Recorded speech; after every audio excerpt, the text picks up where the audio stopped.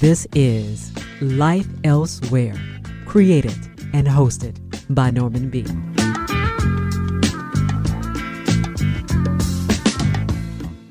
Hello there. Welcome to Life Elsewhere. Coming up, a conversation with Jason Yamas, author of Tweaker World, a frank, honest memoir detailing Jason's personal account of addiction and how he became in control of the entire crystal meth market for San Francisco's gay community. Now, this could have been a tell-all scandalous X-rated exposure of a world alien to most of America. Instead, Jason Yamas has crafted, raw graphic scenes, but at the same time, he gives us a first-person account without glamorizing or sensationalizing. He doesn't preach, nor does he retreat from all of his diabolical behavior. This is a conversation that will inform, perhaps enlighten. It may certainly shock some listeners, but I ask that you listen carefully with an open mind to everything that Jason Yamas says. Because this is such an important conversation, I decided to do something a little different by not introducing another topic or guest in the following 60 minutes. Instead, I've selected music to not distract from the conversation. Music intended to aid you in digesting the landmark narrative of Jason Yamas. Details about the entire music selection are up at lifeelsewhere.co.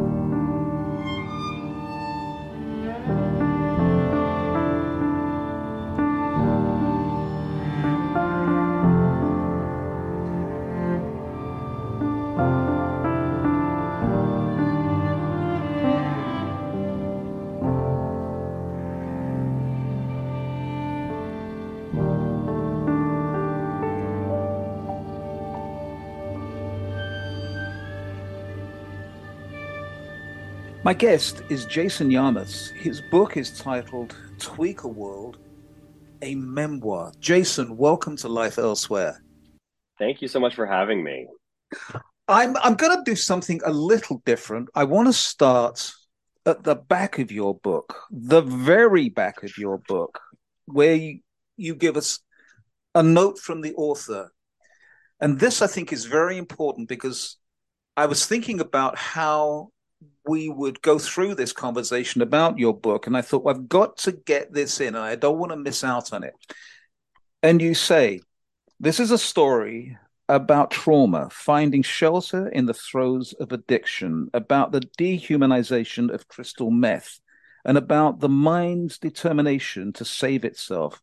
This book is my telling cry.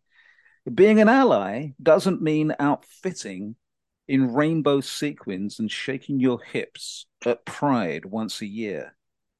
We need you to understand what's happening in the dark. Those That's right. words, those words are so incredibly powerful. And all the time I'm reading your book, I didn't know what you were going to say at the end, but all the time I'm thinking something like that has to be said. And you said it. And so thank you so much for doing that. Please go ahead.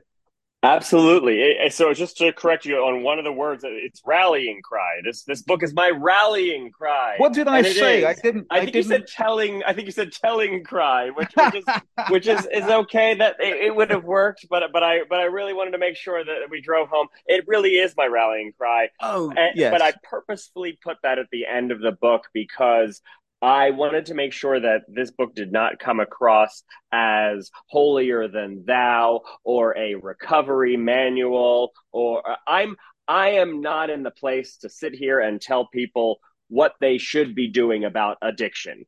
All Yes. I can do is give you what happened to me and what's working for me now. So yeah, I put that at the end of the book because I didn't want people to be scared away and think, oh, okay, he's going to preach to us and give us all of his theories, and you can get the truth can get lost in a lot of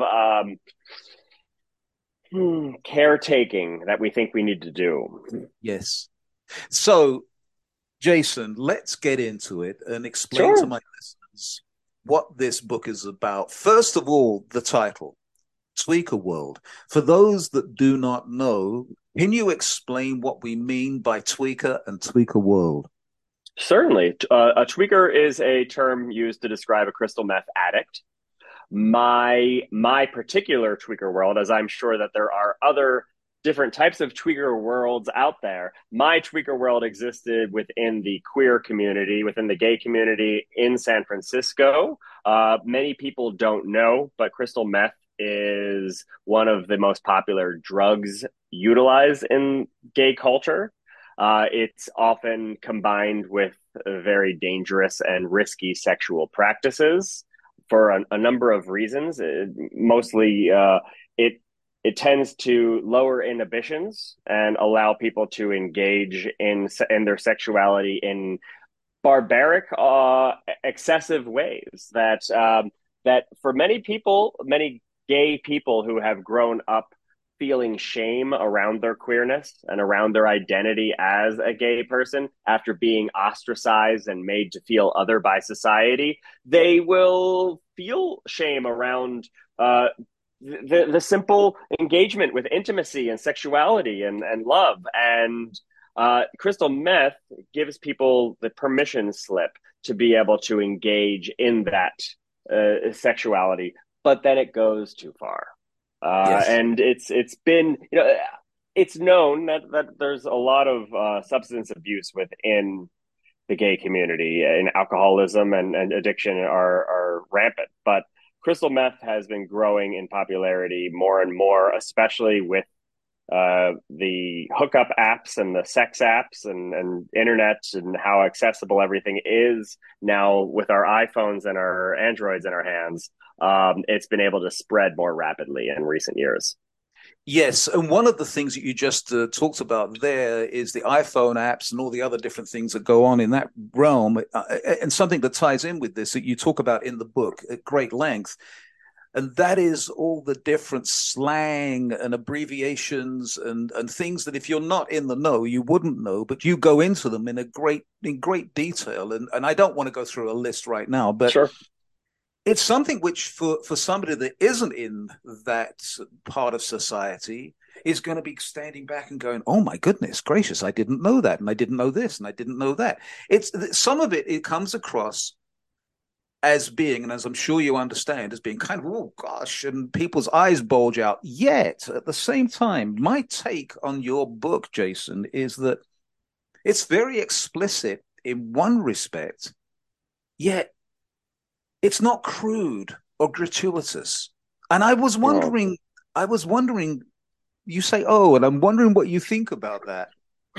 I say oh because it made me emotional to hear you say that because it is a fine line because the feeling can be crudeness of going Yeah, through it, and I didn't want to drag people through the mud of the agony of some of the things I witnessed, yeah, uh, from rape to all kinds of horrible abuses that do occur in the throes of this addiction. But I did try to temper it with levity where I could and humor where it was at all remotely possible, and try to infuse my naivete, which was very prevalent as I was learning about this world, and try to take you on the journey with me, so you could see it as I was seeing it, but uh, but to try not to scare anybody away at the same time. I really did take the time.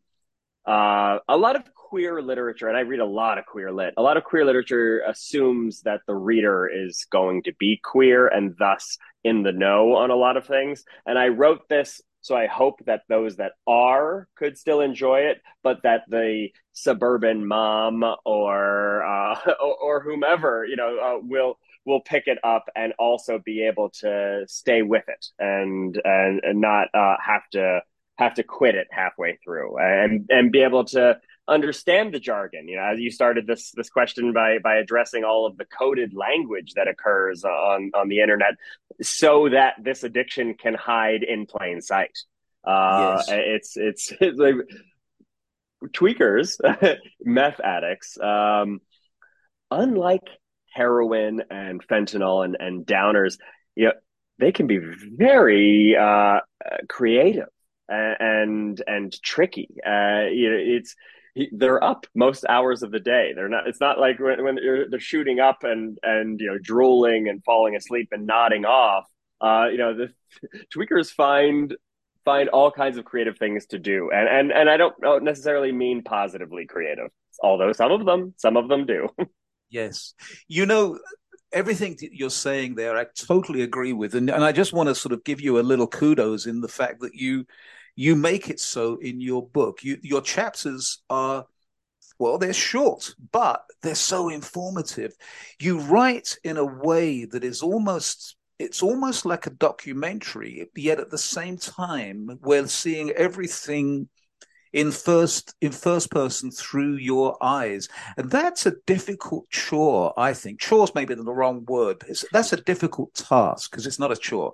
That's a difficult task to do, but you succeed in it very well. You take the reader into situations, yet you also are able to sort of stand back and give us an overview, which I find so interesting how you managed to do that. How did you manage to do that? It did feel like a chore some days while writing it. It was very painful to rehash a lot of it because you'd soon rather forget a lot of what occurred and put it aside.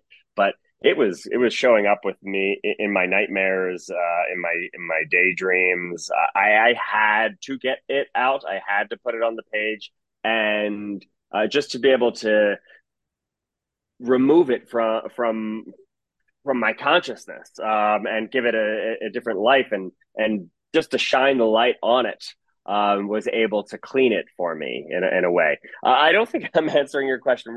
Sorry, No, you remind me no. what the base of the question was. My question really, I guess, it was how did you make the decision to be the observer and the documentarian at the same time? So I was a documentarian going into this world. And as I was witnessing it, I kept thinking to myself, oh my gosh, if I get out of here, which I was sure I was going to, although I became less sure as time went on. I kept saying to myself, I have to make a documentary about this. Particularly, I think I bring up in the book, you and I are right now communicating over Zoom. Yes. And Zoom is a huge part of the party and play chemsex subculture that I write about. Before it became the modern vernacular to be able to say, I let's Zoom later today, as if you were saying let's call or FaceTime.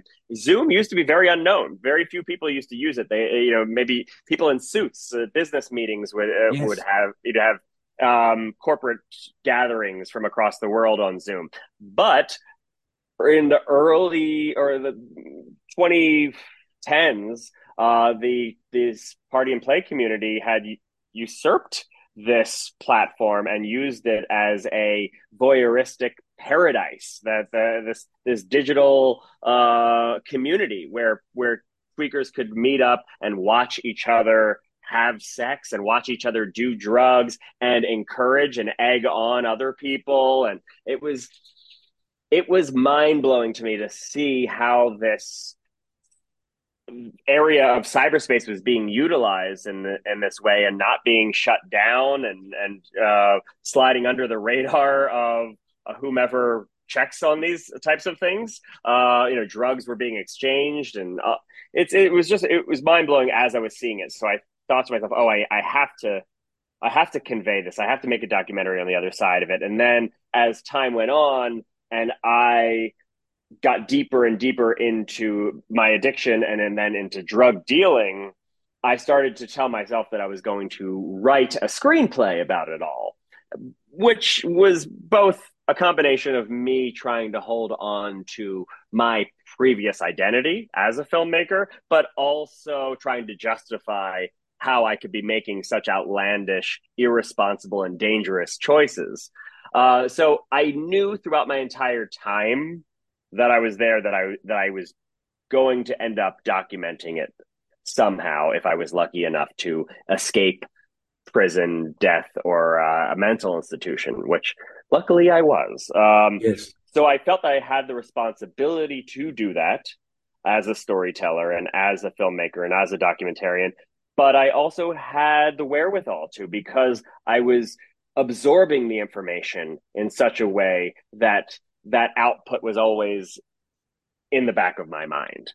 Yes, and in the book, you make that very clear. There's some sequences that you talk about. I think this is in one afternoon or evening where you're a shared driver driving, and you get into two accidents because you're just, as you say, you're completely out of it. You're so sort of wound up.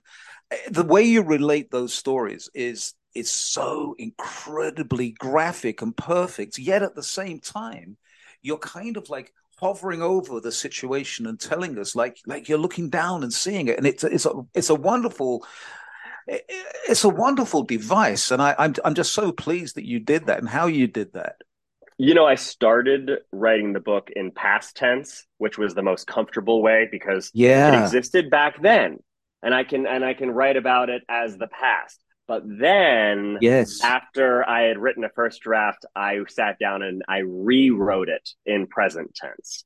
And once Yes. it was out of me, I was then able to revisit it again as if I was going through it. Yes. And just changing the tense of the prose I was able to dig so much deeper into the visuals and the emotional layers of what I was enduring in each of these highly intensive moments, whether it was car accidents or falling asleep while driving. Yeah, you Yeah. name it. I just want to remind my listeners that I'm talking to Jason Yamas. His book is titled Tweaker World, a memoir. And I just want to focus on that for a moment, a memoir, because I know a lot of people reading about your book are going to say, is this really a memoir, or is some of this just imagined? Is some of this made up? What's going on here? From my perspective, having read the book twice as it happens, Oh, this is real. This is not made up. This is not fiction. it's not fiction, no. In an earlier version of it, my initial draft of this story was over 300,000 words. The final draft that people will read is 90,000. To get it there, to make it comprehensible and understandable and digestible for readers, I had to combine some characters. Yes, yes. I knew three different people that did identity fraud at a professional level. I combined them all into the character of Stanley. I was in two different car chases. I combined them into one. One of them, there was nobody shooting at us. In the second Yes. one, there was. I combined things. So I took liberties while doing everything I could to make sure to uphold the integrity of what actually occurred. But no, it's certainly not fiction. I believe there's a NBC article coming out this week, and the journalist is contacting people from that world to corroborate it. I believe Ah, as we speak right now. So yeah, it's I can understand why that would be something of concern, especially after A Million Little Pieces, I believe, was the memoir from years ago that was on Oprah's list, and then it came yes, out that yes. he had made up the entire thing, and I think it had to Right. be reconsidered as fiction. It's not very common for people to come out and confess to crimes and sexual abuse and everything at such a degree. I That's what people have been worried about for me. I felt that there was no other way to tell the full truth of what occurred without giving all of those details. In the epilogue, you talked about characters, some of the characters in the book, an amalgamation of different characters into one. But in the epilogue, you give us, I guess, an afterwards on what's happened to some of the characters, and I really appreciate that. And I think anybody that reads the book is going to appreciate that. I just want to touch on some of the code, and you mentioned this earlier, party and play. For my listeners, can you just explain what party and play means? Of course. So crystal meth, back in the day, folks may remember when I was a kid, I would hear about crank. That was during the heyday of crack. There was crank and crack. So crystal meth used to be called crank. At some point, they changed it to, at least in the queer community, to the name Tina, cutesy nickname that drug addicts love to give the drugs that they're doing cutesy nicknames to kind of take the heaviness away from them. Tina is shortened to a capital T often on these apps where they're advertising these drugs. So party is usually spelled with a capital T. Party and play, and it means to get together with other gay men that are either smoking or injecting or ingesting crystal meth to some degree, often in conjunction with another drug called G that I go into in the book. That's a lesser known drug, but probably not for long if we don't do something about it.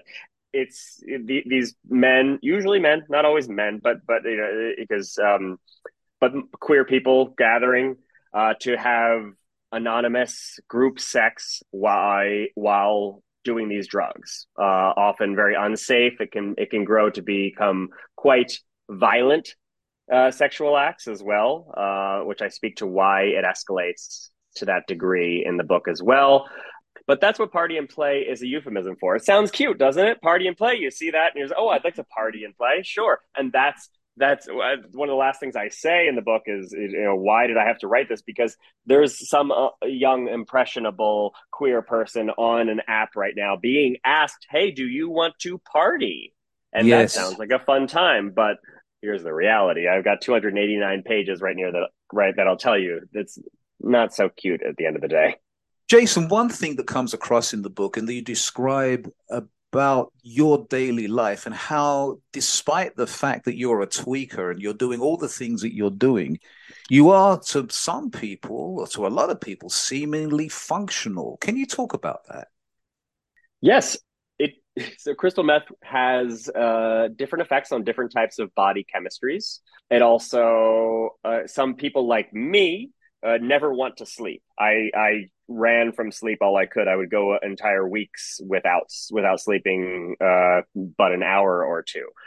There are meth addicts. I recently revisited San Francisco and visited some of these characters, which is something that I don't recommend other clean and sober addicts do to revisit the addicts that they once engaged in drug use with. I did it as a journalistic pursuit. I did it out of curiosity. I did it to go see these folks who I created characters around, and I wanted to confront them in a positive way and say, hey, I don't want you to feel exploited. Here is this book that I have coming out. Here, I want to read you some excerpts from it and look them in the eye. I didn't want to have them just be devalued and feel exploited. So, but in my revisiting, I was able to see, some of these folks, they don't desire leaving, and they're not in psychosis. Like, I went into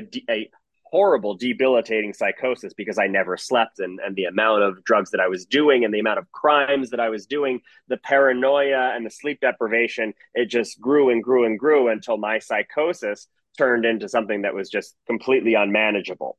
That doesn't happen for everybody. Some people will never go to the mental institution. Some people are not committing crimes. They won't get necessarily arrested. Some of these folks intend to stay in addiction for the rest of their lives, so they manage it, and they are able to stay functional and hide in plain sight. They go to work, and you have no idea that your plastic surgeon, for example, might be a tweaker. Your mailman might be a tweaker. Or, your barista. You don't know. So a lot of them can hide in plain sight.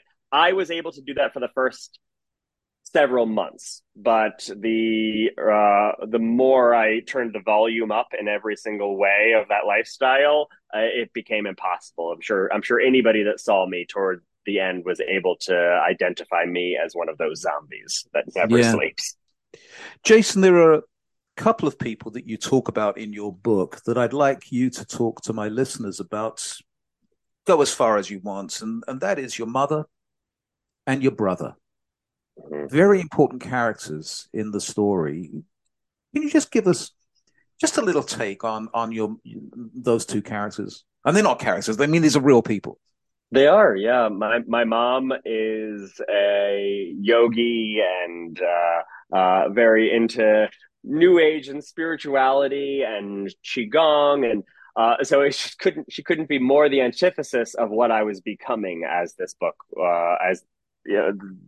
this book was occurring. Yeah. And yet she is a kick-ass Italian American, takes no shit from anybody kind of woman as well. So when she found out about my addiction, she was doing pretty much everything she could to get me out of it, and she wasn't going to stop until she did. And she enlisted my brother's help. They had an intervention for me. They did everything they could to get me out. But boy, I kind of.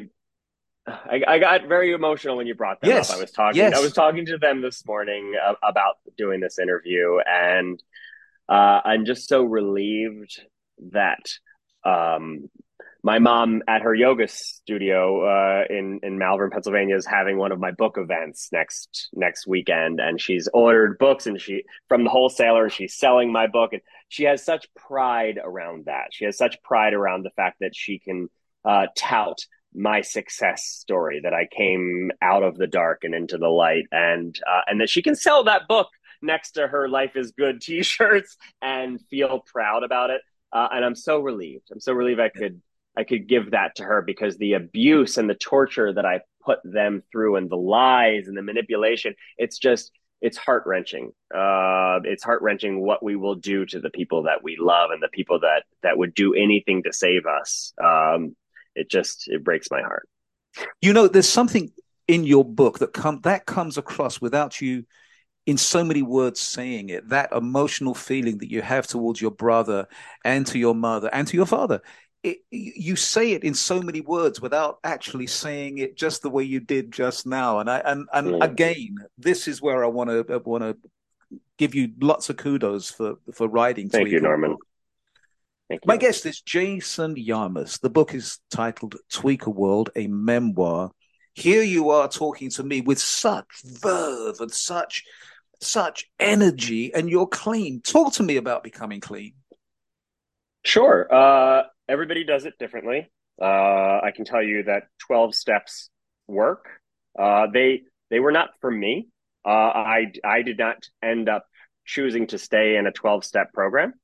That does not mean it doesn't work. I know it does. It just wasn't for me.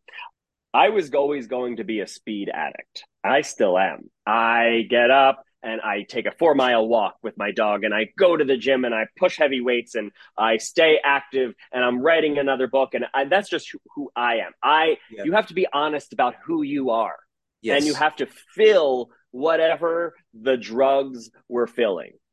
If you can find another outlet, and for me, it's many different outlets. I have to stay as busy as I was when I was a drug dealer.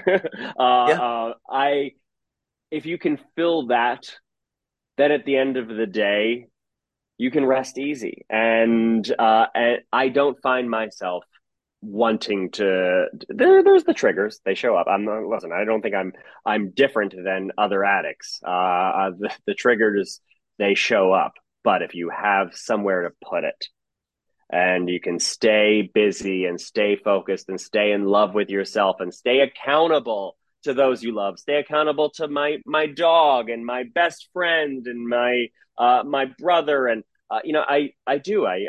I'm highly communicative. I practice radical honesty to the best of my ability, and that's what it takes. It takes being radically truthful to yourself on the other side of it. Besides that, and that a lot of that takes place for people that will do the 12 steps and do it with a sponsor. A lot of what I just said occurs within that program too.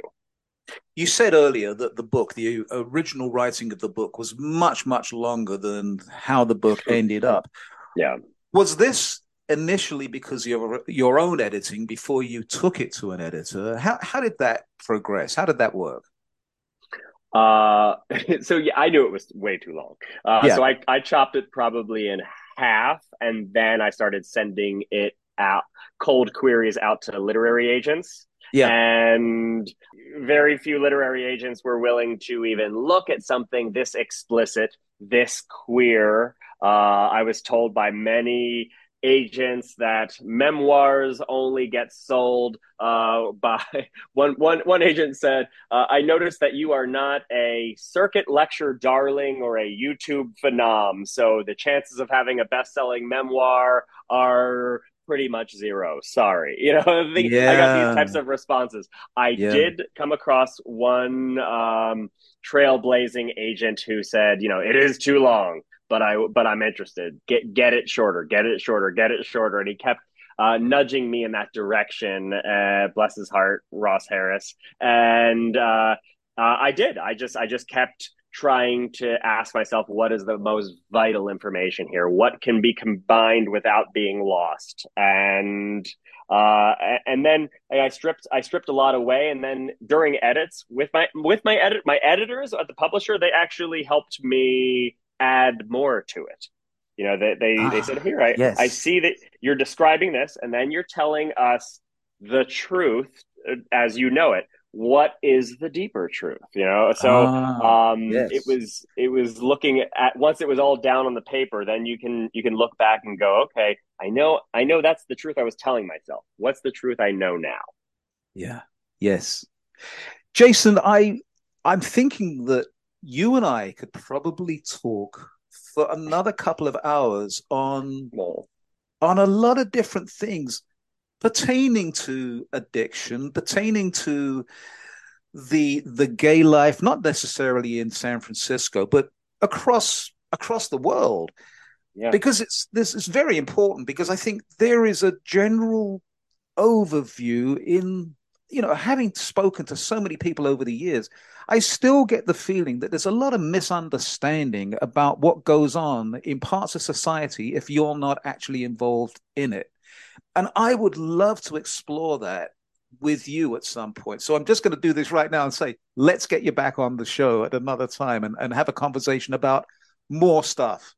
Norman, I would love that. Perhaps we could do that during Pride Month. I think that's That a would be really fantastic. great time to bring up some Yes. of these topics. Yes, that would be fantastic. Okay, before I let you go, Mhm. I know this, it was a difficult time writing this book, wasn't it? But once you had finished it, once you saw the printed cover, once it, the publisher sent it to you and you went, "Oh, here's my baby. I've given birth now." Just tell me what that was like. Just tell me, was it kind of like just relief or what? Just give me a couple of words about that.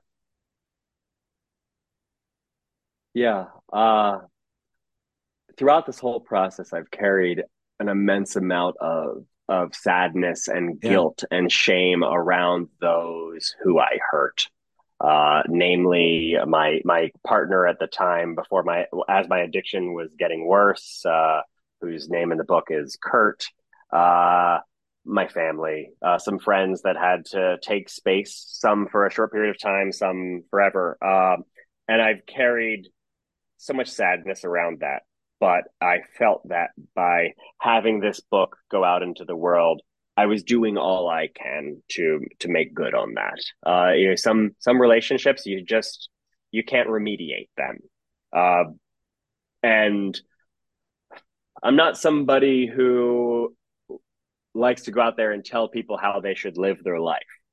But if I can give folks whose family members or loved ones are suffering in these ways a bit more perspective on how they can deal with that type of addiction, how they can try to help their loved one, then I've done something good. And Yes. that really that felt good. Very quick question. Have you, Yeah. since the book has been in preview, when does it actually come out? It comes out March in 7th. March 7th. Yeah. Okay. So we're just a few days away, really. Yeah. Have you had any detractors? Has there been anybody that said, "Oh, you Mister Jason Yamas, I don't like what you've written because you're giving a bad name to." Just give me a little take on any detractors.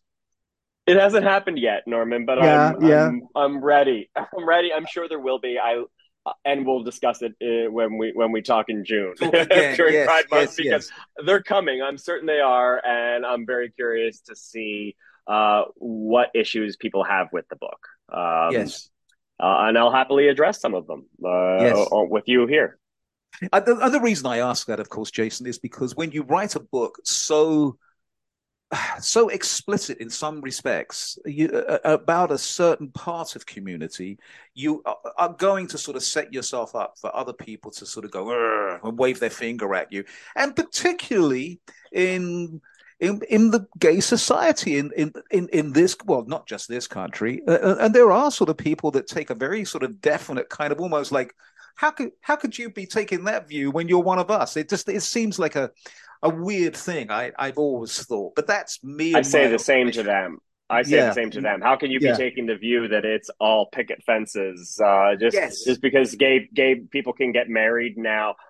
It does not erase decades, centuries, really, of agony and pain that have grown into the epidemic of shame that is the black cloud over the queer community that manifests in all sorts of different ways, all sorts of different addictions. This is one of them. It's the one that nobody was talking about besides a few journalists in the UK before this book came out. So yes, I thought it was my responsibility to. So if anybody wants to say how could I my response to them would be how could you not?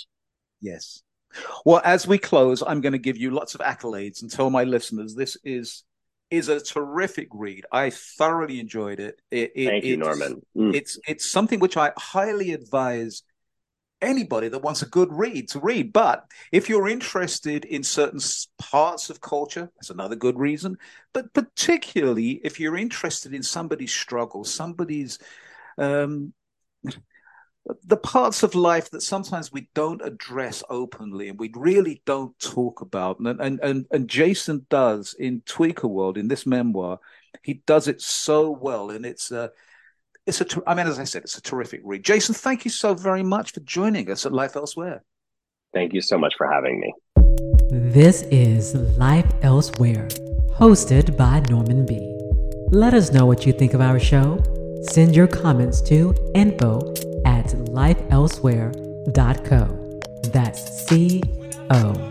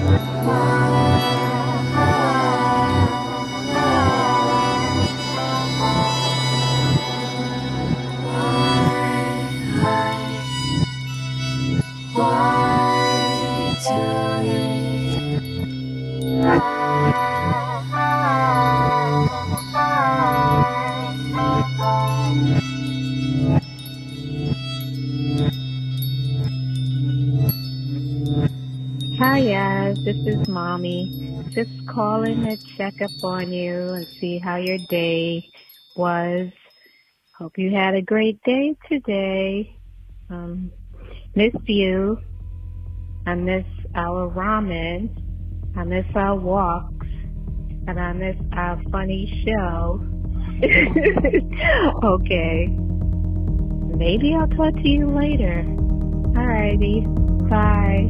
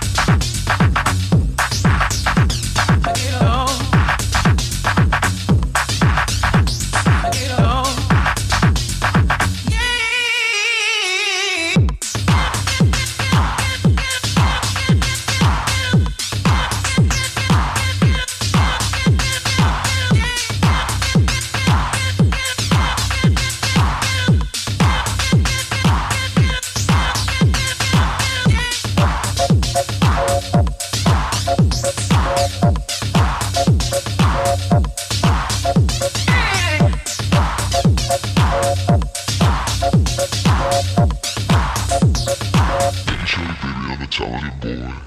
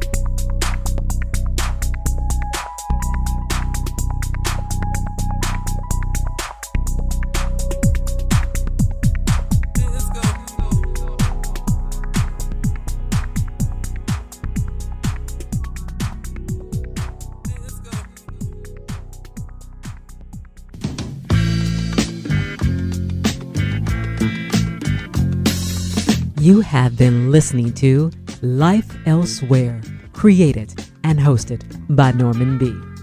Life Elsewhere is written and produced by Norman B. Guest booking and additional research by Stephanie Lane. Behind the scenes assistance by James Vann, Bruce Goodman, and Allison Klein. We love to hear what you think about Life Elsewhere. Send your questions, queries, and comments to info@lifeelsewhere.co. That's C-O.